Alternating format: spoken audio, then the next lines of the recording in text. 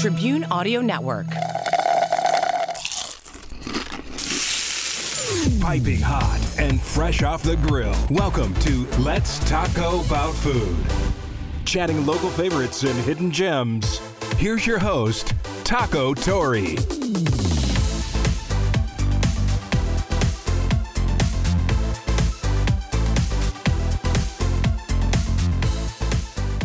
Hello, everyone, and thank you for joining us. I'm Taco Tory, and joining me today are two guests. We've got Scott Hopkins, and he is the Director of Business Development at Performance Food Service in Rock Island. And we also have Matt Mitchell, who's one of our WQAD News 8 producers. So thank you guys for coming in today. Not a problem. Thank you. Yeah, you're welcome. So let's go ahead and get started. Today we're going to be talking about food topics and what goes on a menu, what makes a menu stand out from different food businesses, and also getting into starting a food business, starting a restaurant.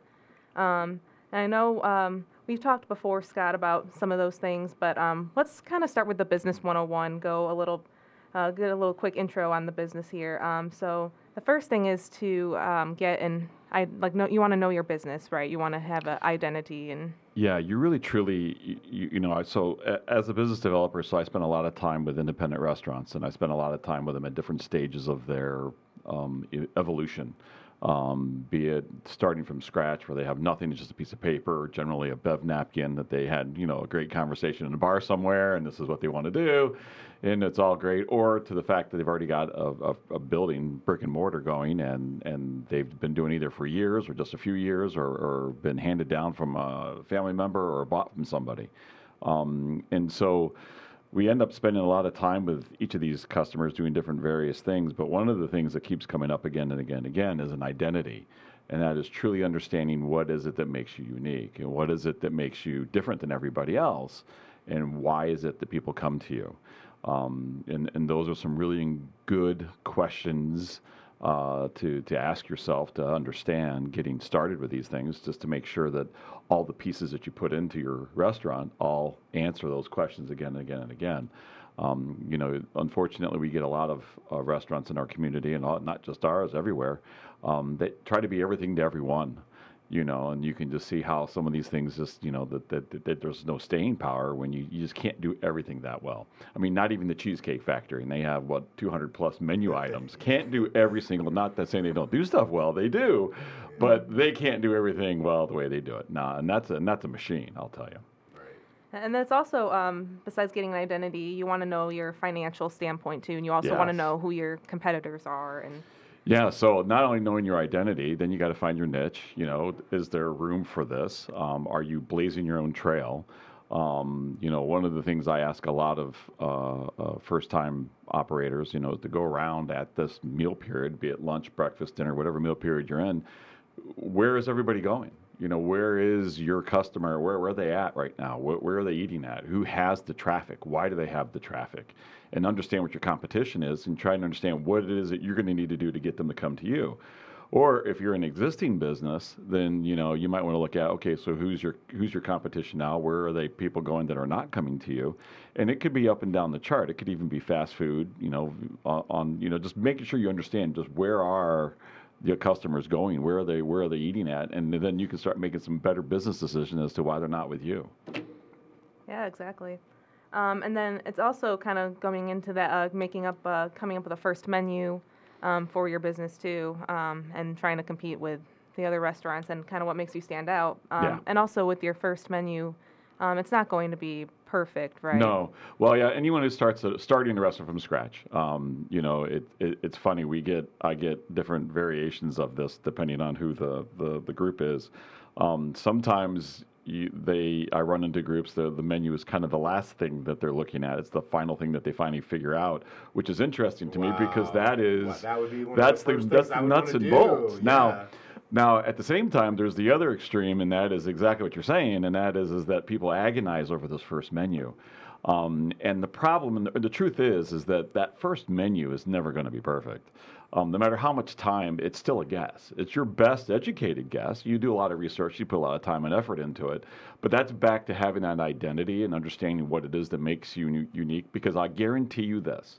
no matter what menu and how much time you put into it, when you open those doors, within about 2 weeks, you're going to know very, very quickly that, hey, some of these things did really, really well. Some of these things did not. Some of these things, you changed. Some of these things you wish you'd done. And there's all these different things that are going to happen to you that's going to happen in the first 30 days. And so the menu will change. I guarantee it. But back to that identity piece, if you kind of have a clear idea of what your identity and what you're trying to get at, you can answer some of those questions as to what changes you need to make and how you want to change it and how you want to move forward, sticking to your, original, process. And as somebody who eats out frequently, that's a giant red flag for me too. If I see a menu and you have sushi, burgers, ribs, pizza, what are you? Tacos, yeah. if you have, that's a giant red flag for me that you don't know what you're doing and you don't know what you want and you don't know what you want to make me. Correct. You don't know what you're good at. Correct. You have to find what you're good at and Correct. give and make it for people. It's really simple, and I think people make it overcomplicate, or they try too hard, or like you say, they have to be everything to everybody. They try to get something for everybody. And what we've discovered in our industry right now is the way it's moved away from is that the fine dining segment has obviously been decreasing over these last few years. The casual segment, but even the casual segment's dropping a little bit too. It's the quick service that's been growing. And that and home replacement's been growing in our segments. And so what we're finding is smaller menus, more defined menus, things, if you go to like a Five Guys Burgers, there's only 13 items on the menu. And one's a hot dog, one's a chicken sandwich. Keep it simple. It really is true. And so when you get people that start restaurants, and especially if you're an independent, and if you don't have the backing of a chain and the backing of an R&D department and a huge sales force behind you, and opening, team that comes in and helps you open a restaurant, smaller is much better. I'd rather have you open a restaurant and execute the things you want to be known for really, really well, and then add as you go forward, because then everyone that came to you, got to see what you're trying to put out there really well, as opposed to opening up with these gargantuan menus and then running into problems, and then everyone's leaving and everyone's kind of, oh, you're just one of those again. Well, and it makes it easier too when you're, just word of mouth. You're telling your friends, Yep. "Oh, we went to this place last weekend," or "What is it?" Well, you want to be able to tell them it was a taco place or a Chinese joint or a sandwich shop. Here's what you can expect. Yeah. Yeah. It makes it easy for people to spread the word too. And that's why you kind of want to put that specialty item, on the right place of the menu. Correct. So it sells. Well, correct. And so there is menu engineering that goes into it. Look, your menu is the biggest marketing piece you've got in this genre, in this endeavor here of a restaurant. It's the one piece of paper, or however you put it out there, that's going to communicate your business model to your customers, right? And so there is some, there's some techniques and things about putting things in places on a menu that actually will sell better. The point is you have to understand your business. You have to understand what that is to make sure you're using your menu in the right ways. There's a number of tricks you can use, and I would say tricks is probably not a great term, other than there's just some smart ways of laying things out on a menu. I would tell you that I've read some articles where people say that you have about 90 seconds to read a menu. And that is, everybody kind of looks through a menu, and after about 90 seconds, you're kind of then settling for something that you've just seen. So if you have it too big, and again, there's some exceptions, and I already mentioned one, beef cheesecake, but I will tell you that if you look at product mixes, and a product mix is something where you take from your point of sale system and you run the numbers of what you've sold, it's always interesting to me that the items that are on the back pages or on the back of menus are always the lowest count. Again, back to that 90 seconds. Most people don't get there, so they don't see it. So the real estate on the back of the menu is the worst place to be. Now, so if I'm known for something, if I'm really pushing something, that's not where I want it. Really where you want it is in the lower or in the top left corner, right in the center, and then you want to bold it. You want to, put starburst, whatever, color it differently, say, hey, look at me, buy me, eat this. Right. Then comes into the thing about describing the items and making sure you have all those pieces that are all put in there as well. But yes, you can literally maneuver things around on a menu, and just by shading, coloring, and putting boxes and doing that, you will sell more of that item. Just make sure that item is something that's profitable for you, that fits your business model, and that you want to be known for. I mean, if you're a burger joint and you're highlighting the chicken sandwich, that's a mistake. That wrong. Yeah. Incorrect. Yeah. Now, when you're talking about menus too, and designs and layouts and things like that, is there like a point of too many? Like, is there a right number of pages, or you talk about 90 seconds? Like that seems like maybe like one or two flips, and maybe. It's, what's interesting with printing today is that there's so many different ways you can do menus. There are the traditional book menu. There's a one-page, front and back menu. There's ones that have different flaps that fold over I like each the other. one page. I like a one page. I can flip it and I see everything in like two. I would tell you it's whatever presents your business the best. I've seen some creative folds that are kind of unique that draw your eye in different places because of the way the folds are, and I think that that's kind of cool because I think that buys you more time, I guess, that 90-second rule. Sure. And there are the exceptions to the rule too. You've got some places that obviously have bigger menus and some that have some, but those are also well established, concepts and chains. As an independent, I think you want to do what you do it really well, and make sure that everybody comes in and leaves as just a raving fan of yours type of thing. Execute the heck out of it.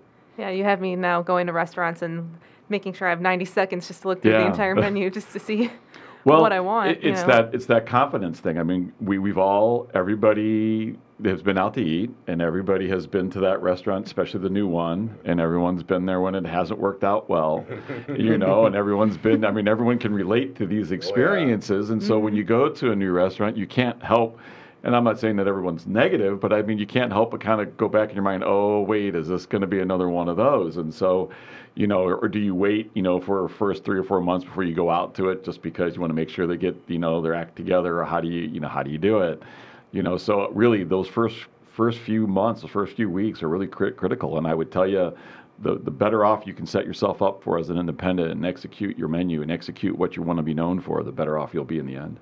And another thing you kind of want to recommend too is maybe change the menu in 30 days or kind of like a seasonal menu. Yeah.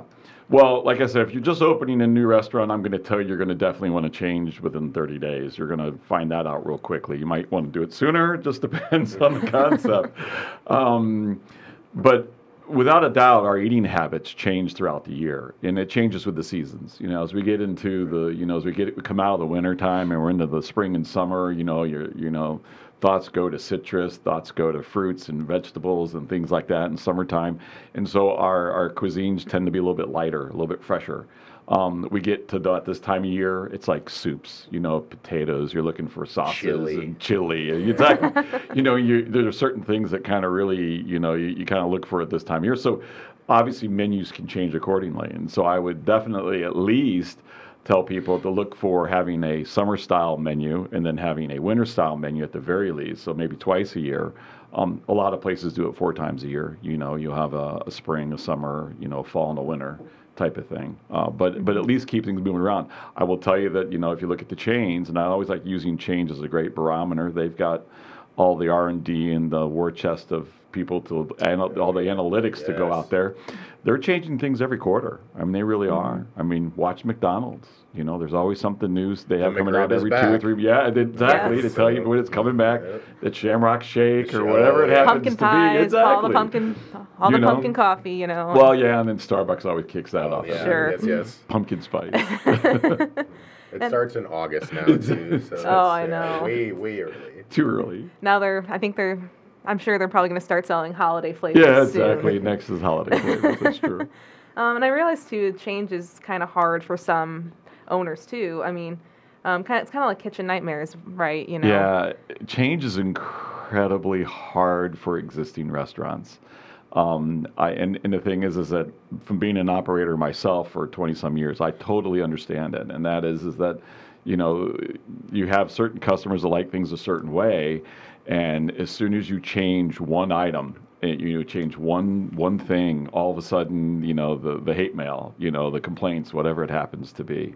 And that's probably one of the biggest hurdles independent restaurants struggle with. So if they've been doing something for 5 years and haven't changed a thing, they've really conditioned their customer base. Yeah, that's not good. No, and so then when they try to come in and reinvent themselves, there usually is a lot of pushback. It's very interesting.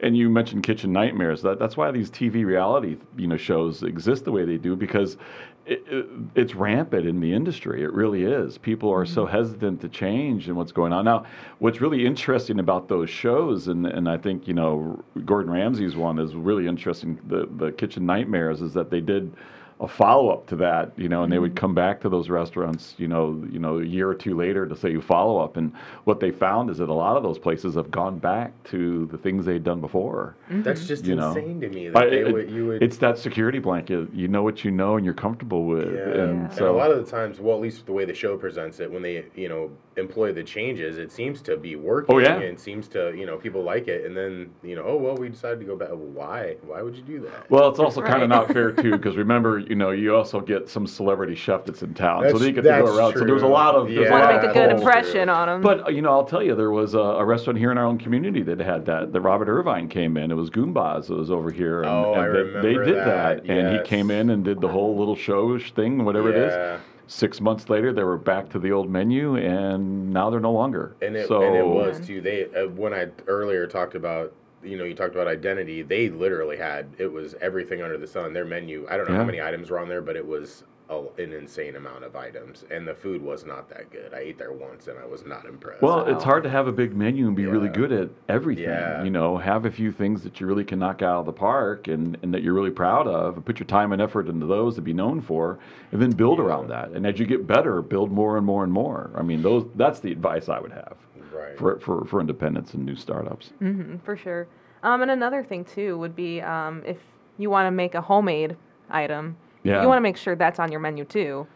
Yeah, the big thing, so today's market, there's a lot of people, especially a lot of independents that start out that want to say, hey, we're going to make everything from scratch. And the reality is today is that's really, really hard to do. And it's really hard because right now there just isn't the skill level in the kitchen that's around, being able to find the help that's around. And labor is getting more and more and more expensive, especially if you live in Illinois with the latest, bill pass.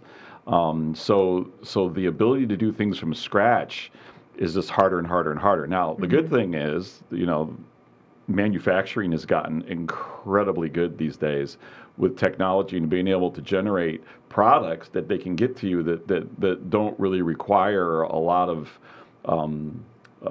skill or a lot of work and labor put into it to be able to produce something of quality.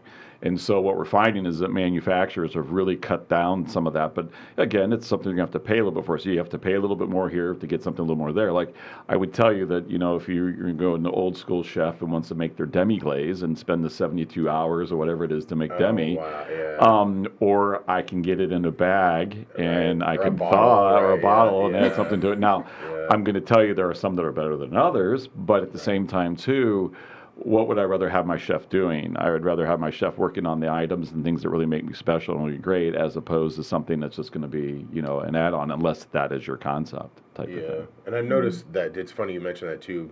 When I'm looking at YouTube recipes or like things I've had in restaurants that I want to try to recreate at home. Yeah. And sometimes you'll realize that the juice isn't worth the squeeze. Like the effort to make the item is way too involving. It's too much. There's too many steps. There's too much work. Correct. And how you eat at home is not how you can do it in a restaurant. If you think about in a restaurant standpoint, it's a 2-3 step process really at most. You don't want to get to this 12-step entree. You can't produce that 100 times in a restaurant. No. Especially if you have a restaurant of any seating capacity at all. You need to have things where I have the sauces, I have the components, and I can add, build, done, out, and off it goes. Any more than that, and then things are really taking long to get out. Things are really taking hard. So, how you eat and what you see recipes online are not necessarily geared to how they actually really work in a restaurant themselves. I mean, it's a different process. And then there's prep time and things like that goes into all these things that make that all work out. But now I'm back to that labor and back to that skill piece that that plays into this whole equation, how to make money in a restaurant. And why would you think that that's the case too? That there's such a shortage of good help and good workers? Because a lot of people don't cook at home. A huge majority of Americans eat out for a lot of meals, and those skills at home in the kitchen are missing. And then to get the jobs, they're not there either. Yeah, it's interesting. That's a really great question. I mean, we have some great culinary schools that are in town. Scott Community College has one. We've got a couple, DMAC and Kendall and things like that are by us. There are the students that go through it. I'm going to tell you that working in kitchens, I mean, it's gotten a lot of glamour. You see these cooking shows everywhere. But the reality is that to sit on the line and make this dish over and over and over again is not glamorous. It is hard work. And it seems to be not appreciated, too, by, like, people complain about pricing. I mean, some places are, like a $80 steak is too much, but unless it's, like, super great stuff. But sometimes it is worth it. But, that's very tough. It's very true. It is not a glamorous. It is a tough. It's a tough job. I will be very honest with you. The hours can be long. The environments can be rough. Usually, it's a hot, sweaty environment. Lots of pressure. Everything's under the time. There's everything's sharp under the gun. objects all over the place. Sharp objects all over the place. Exactly. So I understand some of it, and I think in fact I can just tell you from. I opened up Biaggi's back in 2000, and one of the problems I had in the kitchen was being able to find good kitchen help. And the problem was at the time, that restaurant was doing some of the bigger volumes in town, and people weren't used to doing 800 covers in a night. Yeah. And so trying to get a line cook to come over and say, hey, I can do this. Part of the training process before we'd even hire you would say, I want you to come watch the line on a Friday and Saturday night and see that this is what this environment's going to be. Are you sure you want to do this? Can you do this? Right. Because it was either that or we ended up hiring you and they just wouldn't show up the next day. Yeah, that's whoa. Yeah. I kind of want to go back a little bit too. Sure. Recently we were at a food show. Performance Food Services hosted this show, Yes. correct? And there was just a lot of different fruits and veggies, vegetables that a lot of restaurants can get from different distributors, a lot of desserts, lots Correct. of Italian food. There was so much, and it's ranges way in the food industry too. I mean, there's even cleaning supplies you can get, and drinks, stuff like that. And so it's just it's interesting, you can choose from all these different choices. You really can, and that's what the whole concept of our food show, and the food show is something that distributors do. A lot of them seem to be getting away from it, but it's something that we've always been really successful at, and have always had a great attendance at, and so we keep doing them every year, and they're kind of fun. And especially if you've never been to one, it's kind of hard to explain that we have 200 booths of manufacturers there showing food products, and so it is. If you want to see... Are there samples? Yeah. That's my only question. Yes, that's every tons. single table is a sample. Yeah. So we'll have all the desserts, and they'll have every dessert and every cookie and every pie and every, the ice cream vendor. Then you'll have the chicken vendors, and you have the meat vendors and the pork vendors, and you have, the pasta vendors, and you have the chicken wings and all the other things. So you can literally go around, but what the great opportunity for food shows would be, especially for an event to wrap it all back to an independent, we do food shows specifically so we can help show new ideas for our customer base, especially for independents, being able to come in and be able to see new items, be able to see new technologies that manufacturers can help you see, new flavor profiles, new whatever it happens to be. So as we're trying to help the independent restaurateur keep their items fresh, keep their ideas new, keep things moving along, always evolving, that's kind of how these food shows help you do that. So yes, you come in with a big appetite, you don't eat breakfast, and you walk around and eat a lot of food. Yeah, that sounds like a great time. Yeah, I remember getting I got a couple product sheets too, just to kind of see how things go, and it's really interesting just to see, like what they put out and like what the product numbers they put out and how you can order from. What was your first food show you saw? So you tell me, what did you think about it? I thought it was really cool. I didn't think that so many businesses would. Here in there, our community, in our own backyard, and you'd see we had 2,000, 3,000 people there. You had 600 customers and all these vendors of food. And a lot of the vendors, distributors I talked to are from Nebraska and Wisconsin, pretty much all over. Yeah, a lot of the manufacturers are being pulled in from all over the region in our area, and they're all coming in, depending on where their headquarters are at. But I mean, they're all here trying to show it's their best opportunity to showcase their products in front of the most customers at one time. I mean, that's the process of the food show. But and they go to many, many a year too. Yep. As many times as they can. So that's interesting. And I also liked trying all the different foods too, of course. So if you ever go to one, Matt, come hungry. Oh, no doubt. I will come prepared. Absolutely. We skip always tell breakfast. people that breakfast is not necessary. Yeah. Make sure you come with a Well, healthy you got to appetite. get your beef from Omaha and your cheese from Wisconsin, so that's a perfect pairing. Exactly. There were a lot of cheese curds too, so that's Oh yes. very. Well, we're in this time of year too, so I mean, part of the thing is we do the food show in October. So again, we're looking at soups, we're looking at all that stuff, cheese curds. That's a big thing right now on appetizer menus. So we're always doing a lot of and fried foods. Go figure. Cauliflower. Yes. Fried cauliflower. Fried cauliflower, Yes. fried Brussels sprouts. Fried Brussels. I've never seen that Fried before. Brussels It's actually not sprouts. bad. I- I'm not a I'm big in. fan of Brussels sprouts, in. but fried is pretty good. I wasn't either until you fried them. Yeah. Well, like the candied ones with bacon Yeah. in the oven, like roasted. Those are good. That's good. So. Well, it's like the bacon bubble. I don't think that's really Yeah. popped yet either. No. Everything's still bacon and pork belly, and you're still seeing a lot of that stuff still kicking around. So And what's crazy, I guess our bacon supply, we have a huge surplus of bacon apparently nationwide. I had no idea. I saw some article yesterday when I was clicking around for stories and Interesting. get to eating bacon, America. What are we doing? bacon goes good on everything. Everything goes with everything. There's also a lot of desserts too at the food show, with Eli's cheesecake and Yeah. ice cream and pies, Well, and again, so that's one of those things where some places want to do their own desserts or make their own desserts. And so I guess the question is that what you are? Is that part of your identity? And some of it is, is yes. The other side of it is hey, if somebody can do it better than you or do it as good as you, and you can save the time and the labor and whatever it is, and we can get it to you at a price point that fits your menu and your concept, then why put the effort into that? Put your efforts into other things that are going to make you special and important. Yeah, I hate to call it a shortcut, but that would seem to me like if I wanted to get into that game, that would be an easy way to get really good, because cheesecake. It'd be tough to make a cheesecake better than Eli's. Well, Yeah. and I always That is baseline, if you're a fantastic. cheesecake company that says Eli's Cheesecake and you Yeah. can't make a cheesecake, then Yeah. yes. Yes. Yeah, so that would be So they always do great a stuff. smart move, to kind of ship that Exactly. out. So I got to at least beat this. If I can't beat this, then Yeah. I'm Yep. then let's just stick with what we got. That's right. Another thing I want to talk about too, kind of going back to food costs and prices. Yes. And especially with putting that the food cost on a menu, you want to first of all put it at the end of your description too, because you want the Oh, you're customer. talking about the pricing. Yeah, the Yes, pricing. Yeah. So and these are different menu strategies, and pricing on a menu is very interesting sometimes. I see a lot of independents that sometimes they do it very emotionally. They think they see or competitor. You see what competitors are doing, and that's how they're pricing. I think that's good information. You should know what your competitors are at. You should know what the market will bear. But at the same time, too, the most important piece of that is knowing that what your true food cost is of that item.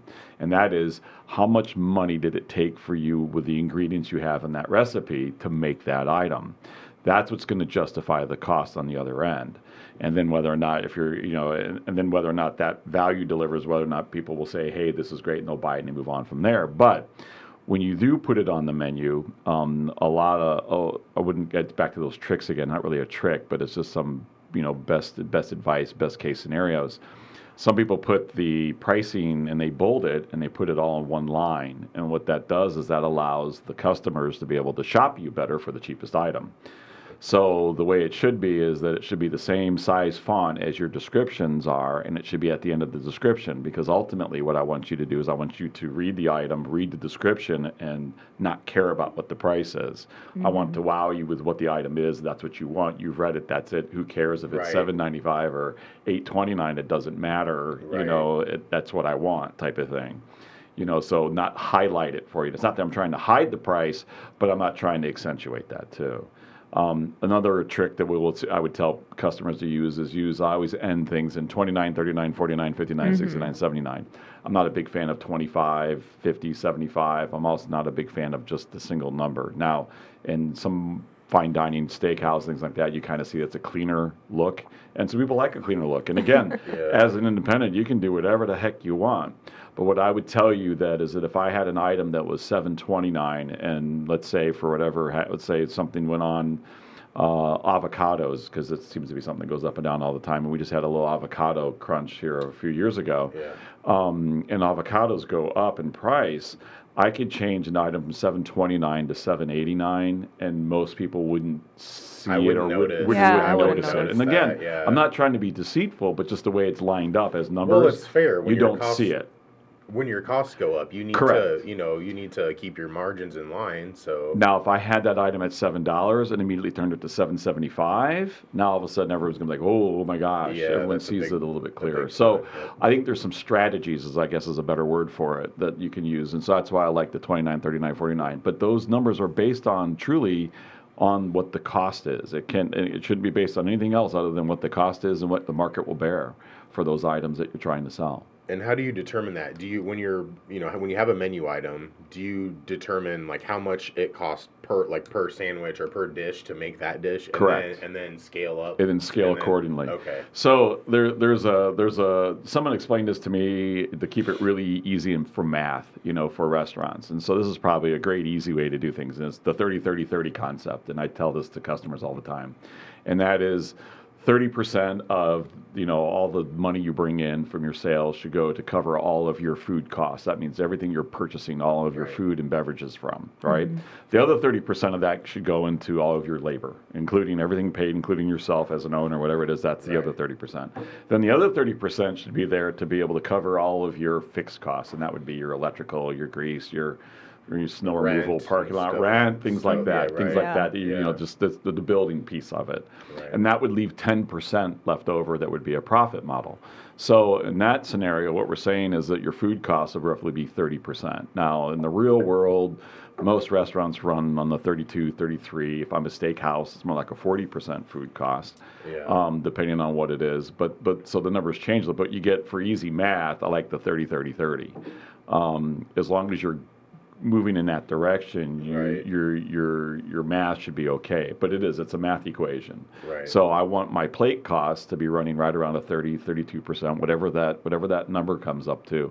But that's also going to help you go back to your business model when you're trying to, if you're a new operator trying to open up a restaurant, I need to be able to write a business plan. I need to be able to walk into a bank, be able to get a loan, or be able to tell, hey, this is what I'm going to do. You've got to know all this information about everything that you're going to be selling to be able to turn around and say, hey, this is how this is going to make money. This is how this is going to work. This is how this is going to happen for you. Definitely. Yeah, it's really, I think it's really cool to learn about, starting a food business too. And it's a lot of math that goes into it. It is. I know like a lot of people would probably say like, oh, like how am I going to use these math equations in the future? How am I going to use this in real life? Well, especially if you want to start a food business, you've got to consider it's all in the details, and you got to set it up. And then, but once you do it, then you got to execute it. Part of the easy part to me, I think, is putting together the recipe, putting together the menu. I mean, that once you get that's done. That's done, right? Mm-hmm. Now you got to execute. Sometimes that's where the rubber meets the pavement, and that's where the true magic happens. Now, can you execute what you said you're going to do? Can you deliver on that promise? And then when places do, you see how well they survive, and you see what they do. I mean, food can really make places stand out. We all have a local place that we all love to go to that's done really, really well. I always champion. I always say it's kind of interesting in our community. There's one particular place that always executes really, really well, and you always see the cars wrapped around the building, and it's Chick-fil-A. And I laugh, and I'm like, Chick-fil-A, this is fast food, and it's fried chicken. It's just a chicken sandwich. But I will tell you, they have a flavor profile, and what they do is they put dill in their chicken and their breading, so there's a slight taste of dill in their chicken. Yep. But again, that's a profile. What about that's buttermilk? Just them. Do they buttermilk, marinate in buttermilk? Don't they do that too? No, I don't know if that's there, but I do know they have a dill flavor that's in all their chicken. I recognize that's a that. Different. Yes. But again, that's a flavor profile that makes them different. But what I'm going to tell you is that the way they execute, though, is that to be able to get the staff to say "my pleasure" and to look you in the eye and to engage and to be as friendly. I mean, this is fast food. So when restaurants say that I can't find good help, I can't do this, I can't do that, I'm going to tell you, we've got existing places in town that's there. It's just a choice about how you go about doing it. Mm-hmm. It's how you train and how you hire and how you pick your employees. And they seem to be really focused on the details too. Like you go, when you get your order at Chick-fil-A, they have all the sauces. They ask you if you want them. Yeah. And they're not those crappy packets. They're like the dipping cups. You go to McDonald's, you're like, can I please get some ketchup? I ordered fries. You know I want ketchup. You know I want ketchup. Where is it? I shouldn't have to ask. I'm actually not one that has ketchup with their French fries. Well, I mean, that's okay, but different. it's implied. Like if I'm working a drive-thru, I used to work fast food when I was in high school, and if somebody ordered a burger and fries, like I'm gonna throw a couple packets in there just because just because I if they ask for it or not, you know what I mean? Just because I know. Now, what you hit on is a great value proposition. So here are two fast food giants, working in the same market, right? You've got one that got flavor profiles. They're trying to change themselves up. Yeah. They're obviously Chick-fil-A's, committed to that value of that ketchup, and it's also name brand. So it's a Heinz ketchup packet, so it's, and they're going to give you the better, not the little packet that you got the old, tear apart the edge. Yeah. But I mean, it's an interest, but that's how they choose to go to market. So, I mean, but these are all great discussions because if you're opening up a chicken concept or if you're opening up a burger concept, look at what's out there, look at what's already going on. How do you fit into that? Are you going to rise above that? Are you going to be different than that? Because, depending on, are you going to do a gourmet burger? Are you going to do brisket grind? Are you going to do prime rib grind? Are you fresh? Are you going to do frozen? What are you going to do? Am I going to do a thick patty? Am I going to do thin patties? There's so many versions out there about how that works out. A lot of variables. There is. Sure. And so as an operator, you have a lot of choices to make. Back to the food show, but so you have a lot of choices to make. But what are those choices that you make that fits your profile, that fits your menu, that fits your business model? And that's back to that question in the beginning: what's your identity? And it's kind of like Portillo's too, because they were originated in the Chicago area, and now they're expanding to California, even in Davenport now, and. They have one in Florida too. When I was on vacation in Florida, it popped up on I was like, no way. Wow. It's ruined it for me and my kids because we'd always go to Chicago and we always stop at Portillo's because it's in Chicago. And now it's in our backyard. It's kind of like, it's not special. But let's just be honest about Portillo's. Love the concept. They do an incredible. Talk about execution. Yeah. Again, they've got a line out. They got a line around the drive-through all the time. Look how they run their drive-through. It's pretty special watching how they run that. No, but let's also be honest too. The food isn't. This isn't gourmet food. No. We're talking burgers, fries, hot dogs, Italian beefs. The Italian beef is maybe a step above. It is, because they choose to do it a specific way, and they have a specific bread, and they have a specific meats. And so they've chosen a certain way of going about it, but it's executed incredibly quickly. Yeah. It's executed well. But it isn't fine dining food. No. But they fit that genre and really do it really well in that quick service market. And with the chocolate cake, too, they're known for that. Oh, the chocolate cake. The chocolate cake shakes. And shakes are kind of hot right now. Everyone's kind of getting into shakes. But, they do really good chocolate. My daughter gets those all the time. And Dad has to always quality check. Just to make sure. I just want to make sure it's good. I just want to make sure. I don't want my daughter not to. Exactly. Oh, no, I understand that. I think we pretty much covered a lot of it. Do you guys have any other food for thought things to kind of wrap things up? Well, I wanted to ask you a little bit about food trucks. That's kind of like a hot thing now too. Yes. And when you're talking about, identity, keeping it small, I like focused restaurants that are very good at one or two specific things. And food trucks seem to be a really great way to kind of deliver that. But there is still an incredible cost in starting up a food truck.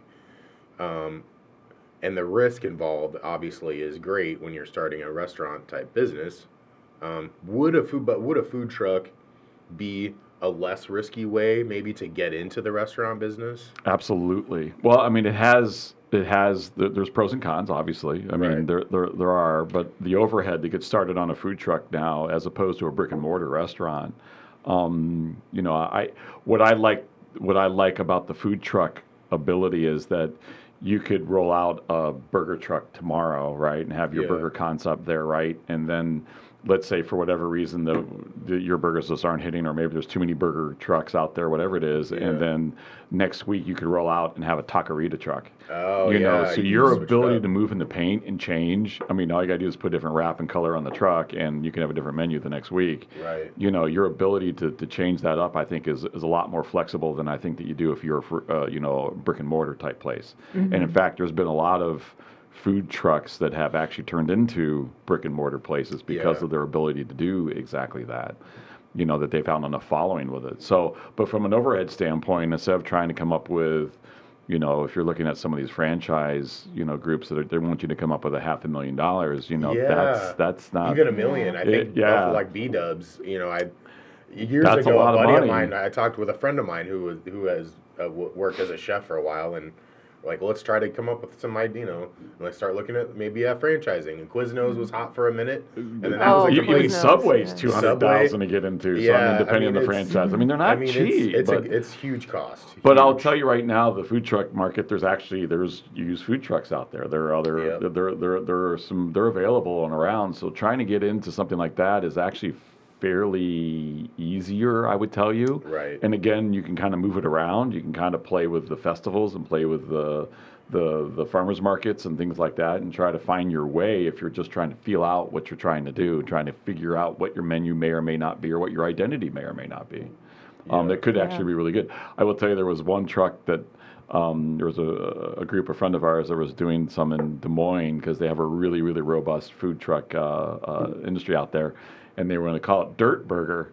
And right off the bat, I had to laugh. And I was like, really? I understand. And it was because it was a meatless burger, and it was coming from the ground. And I get it. And I got it. And I was like, I understand, but you can't. You have to explain that. But you can't, just the term, there's some things I just don't think you could use as a name. And so names, when I talk about identity, sometimes you also got to think about your name, because what are you communicating to the general public?